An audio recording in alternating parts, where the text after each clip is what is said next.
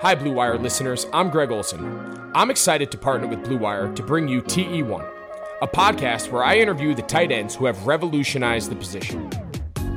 Listen in as I have raw, in-depth conversations with the all-time greats like Shannon Sharpe, Tony Gonzalez, Travis Kelce, and George Kittle.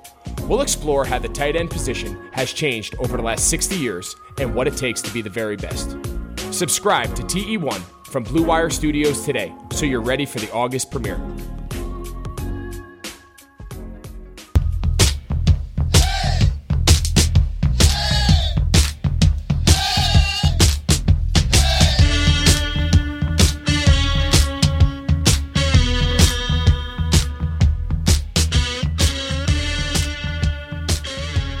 Welcome to Friday's edition of the Orange and Brown podcast. I'm your host, Jake Burns. Before we do get started, I'm going to pitch again fantastic people and products over at TheraOne CBD, which is the only organic, truly tested, USDA certified product in their market that stands out above the rest. Their extracts are the highest quality available anywhere. They're grown in the U.S., which is imperative. So use TheraOne's warming lotion in your morning routine, the cooling lotion or massage oil to recover, or the body balm for targeted relief and sleep tincture and drift into a deep night's sleep. So go. Take advantage of their offer through Labor Day, which is a buy one, get one free, going to Theragun.com/BlueWire. If you don't love what you get from TheraOne, send it back. Get a full refund within 30 days of your purchase. Try them out. Big believer in the products. They do great stuff with us here at Blue Wire. Again, go to Theragun.com/BlueWire. Take advantage of this opportunity through Labor Day. Get that buy one, get one free offer. So I'm welcoming in Jared Mueller. We are going to have a quick hitter today. Will not be very long. Tough to really know what is going on with the Browns in terms of what society is. As you'll hear my dog bark in the background here, no big deal. With what society's thrown, and we're not going to deal with that all too much here because I don't think most people come here for that. My stance on this stuff is relatively known, and I would imagine that most people know where I'm at, and I know where Jared's at, and hopefully everyone's treating each other as best they can. The Browns are doing great things by tying themselves to the Cavs organization and the Indians organization to come up with some change in Cleveland. In doing that today, they shortened practice some. They shortened it down to just an hour. And I really am interested in Jared's most important storylines as we are now just 2 weeks away from the opener in Baltimore, should that come to fruition. So I'm curious, Jared, and we can go one by one. People have a feeling they've heard me talk about a lot of the same rhetorical things lately. Getting your opinion on this and what to focus on over the next, the next, I guess would be the next 2 weeks heading into the opener. Yeah, thanks, Jake. I mean, first starting, the reality is obviously there are more important things going on in the world, and we all just want to be, cognizant of that. But again, we like sports, and we're going to talk sports. So, for me, it's true always, but I think there's a part of me that is dealing with the experiences over the last couple seasons that more and more coaching becomes kind of number one. And number two, honestly, I'm going to talk about coaches for my first two. And so it starts out really focused on what Joe Woods is going to do. Especially with Grant Delpit out, we know that there was a plan for a lot of big nickel. And so the reality is right now, given the roster that they have, I'm not sure the roster is in position to do what Joe Woods wanted to do. And it's a lot to put on to a rookie like Grant Delpit, but his versatility, his flexibility, his size, his speed, all of that kind of stuff, and the fact that he was a rookie, I think Joe had a very specific plan for him and an important part of the defense, but one that I don't think was going to overwhelm him. I think they were going to put him in a place to be successful. So now my question for Joe Woods is he going to be like Greg Williams and really Steve Wilks, who, we have so many examples with Williams and his angel safety and playing his corners 10 yards off on 3rd and 3, or even like with Steve Wilks, they moved Jannard Avery because he didn't fit his system. Is Joe Woods going to be the type of coordinator who focuses so solely on his system that he's just not flexible? And I think the injury to Delpit is going to require him to be flexible in his systems. And so will we see that? Will we see him doing things differently, whether that's use of linebackers more, even though those are limited? Will that be a use, using a corner instead of a big safety? What will they do to adjust? Or will he just kind of plug and play whoever else kind of is next, whether that's Sheldrick Redwine or how they use Sendejo and Carl Joseph?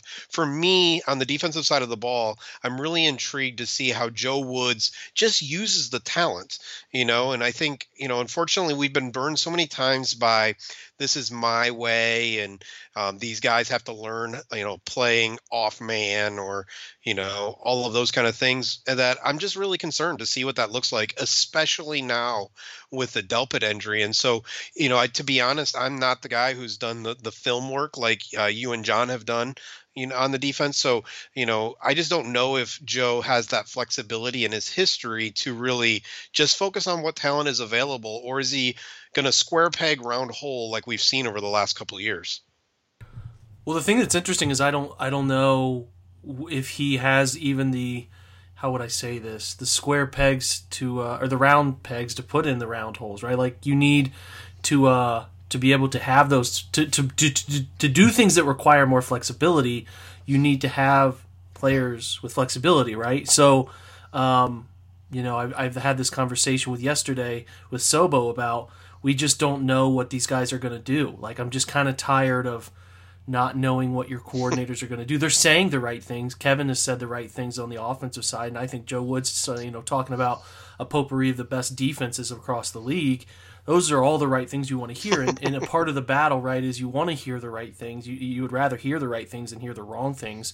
But you have to see it, right? I think that's a huge storyline is how not only how it would have looked had things not happened, but now it's even more imperative that they do one of their best coaching jobs that as a collective staff and Joe Woods' leadership that we've seen in a while, because they are going to be strong at certain positions. The secondary obviously was a position we thought could be of strength. It is now a questionable spot in terms of how they'll adapt what they have, and we obviously know linebacker will have its limitations ahead of the season, and it could work out. They could obviously have a bunch of guys make a leap. Redwine could make a leap. Jacob Phillips could surprise his rookie year, and BJ Goodson could surprise in his first chance to have an expanded role, but we don't know. All we know is what they are right now, and what we know of what they are, it is not great NFL talent. So we're just going to have to see, right? Yeah, and I think it sounds so exciting. He was brought in. I know Lane told us, during the coaching search that they wanted someone who was going to look at the talent on the roster and use it. And so Denzel and Greedy are more press man guys, but it's really cute to be like, oh, cool, press man guys, but we'll also run some cover 3 like Seattle and San Francisco ran a little bit of and all that. Like those are such complicated systems, especially I think the cover 3 and, press man's a little less complicated. It's a little bit more physical. And talent oriented. It's cute to say that'd be great, but is it realistic for a lot of young people, right? Carl Joseph is in his 5th season. Sendejo is really the veteran in the secondary, and then you're looking at BJ Goodson, right? Like there's not a lot of other veteran leadership to know those nuances and to really master them, especially in an AFC North where you got the Steelers who can do a little bit of a lot of things as long as, Roethlisberger is healthy.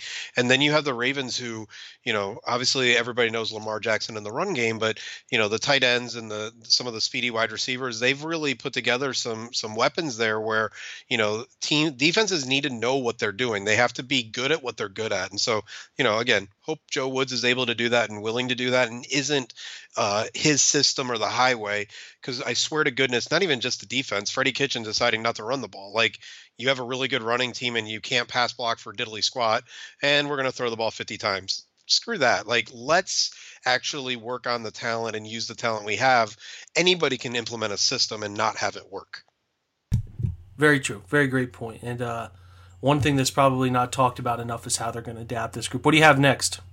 So my second thing goes back to coaching as well, and it's unfortunately just because I decided to play softball tonight, I didn't get back to the specific research, but no one cares about the specific research. But it's looking at Kevin Stefanski's zone blocking scheme, and one of the things that we know statistically is there's a reason the Niners running game is significantly different than any other zone blocking scheme, and that's because he implements more gap, power, some of those type of running schemes than other zone blocking schemes. So I'm really intrigued to see how flexible, not even flexible, how much does he mix it up, right? So how often is he able to just blow people off the line? I know that the offensive line may not be specifically built for that across the board, but how often is he doing that? Because I know the Shanahan run offense out in San Francisco is more like 25% of their runs, somewhere in that area, are not the typical zone blocking scheme kind of runs.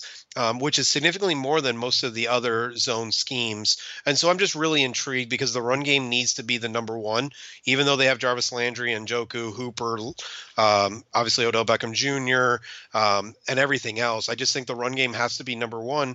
And I think they have to be able to keep people off balance with enough diversity outside of the zone blocking scheme to really make it explosive. I love the zone blocking scheme in general, but is he going to run enough of the other stuff where you can break these huge runs and really set people up, keep them off guard, or is he going to be really kind of set in his ways? And I think that's what's going to set. I know that's what sets Kyle Shanahan apart, but will that, will Stefanski have enough of that?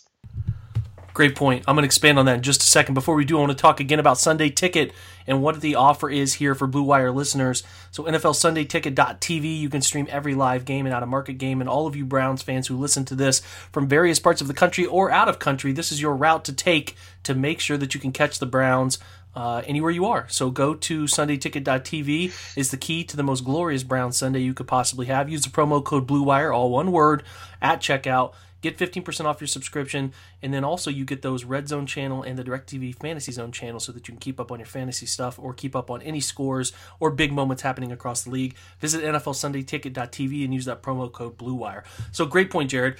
It's not talked about enough. Kyle has gone away from, if you look at a team like, 2 years ago, the Rams, when they went to the Super Bowl, were so adept and so efficient running wide zone that they became too reliant on it, and I guarantee I don't pay a ton of attention to what the LA Rams are doing or what McVay's doing, because we each have our own stuff to worry about and following and reporting on the Browns. But I would imagine he felt that they were too singularly focused on running mid and wide zone, and a lack of diversity in their run game approach is what cost them. If you watch San Francisco, they run a ton of gap. I asked John Costco at Pro Football Focus this exact question, and Stefanski was much higher volume wide zone guy than Shanahan was, and that's something that he's going to have to work on, is diversifying your run game portfolio is kind of the way to put it, for financial reigns there, right? So you have to be able to run gap, power, all of those different things, ISO, and then he does some trickeration, some reverses, some things week to week. You have to be able to look at opposing defenses and say, this team's not built to handle the lateral run.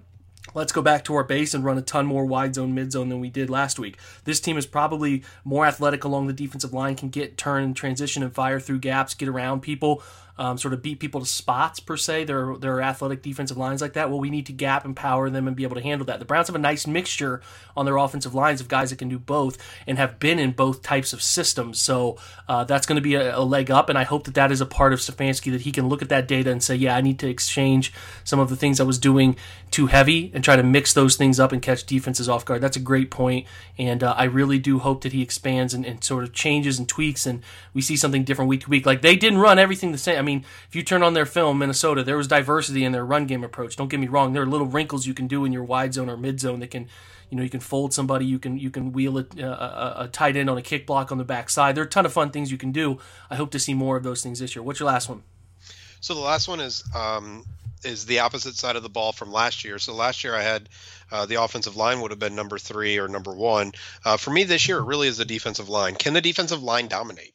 It's something I just want to see as a fan.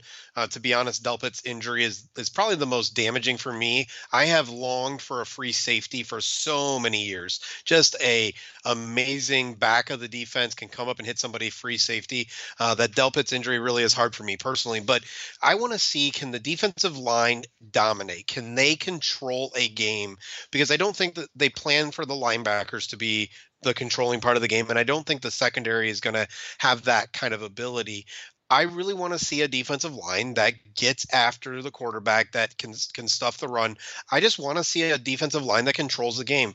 They did it in San Francisco. I don't think the Browns have the same depth of talent. They had Ronald Blair, fourth on the depth chart kind of thing. So they had a lot more depth. But can the defensive line really control things, with Myles Garrett, with hopefully Olivier Vernon healthy, with Claiborne, with the guys inside, with Ogunjobi, Richardson, and Elliott? Those guys, can they do that? Obviously, Billings being out is an issue. I just really want to see. On defense, I just think – on both sides of the ball, really, but on defense, I really think you have to be dominant at something. You have to be able to take the ball away, in coverage. You have to be able to stop the run. You have to do something. And I think the Browns, given their division and given who they are playing, I think the defensive line has to control the game. I think we have to leave those adjust. Offenses had to do a lot of different things just to make up for that defensive line. Okay, great point. I certainly think that it's going to be fascinating for me to see where this group is able to take the pressure that's been given by the defense, right? So, you don't want any one group to have more pressure on your team than any other. That was the beautiful part of the Browns, is they had found some balance, and there wasn't too much pressure on Myles Garrett anymore. There maybe was there less pressure on the offense to be able to score points or have to score points on a certain number of drives, but that shift has completely changed.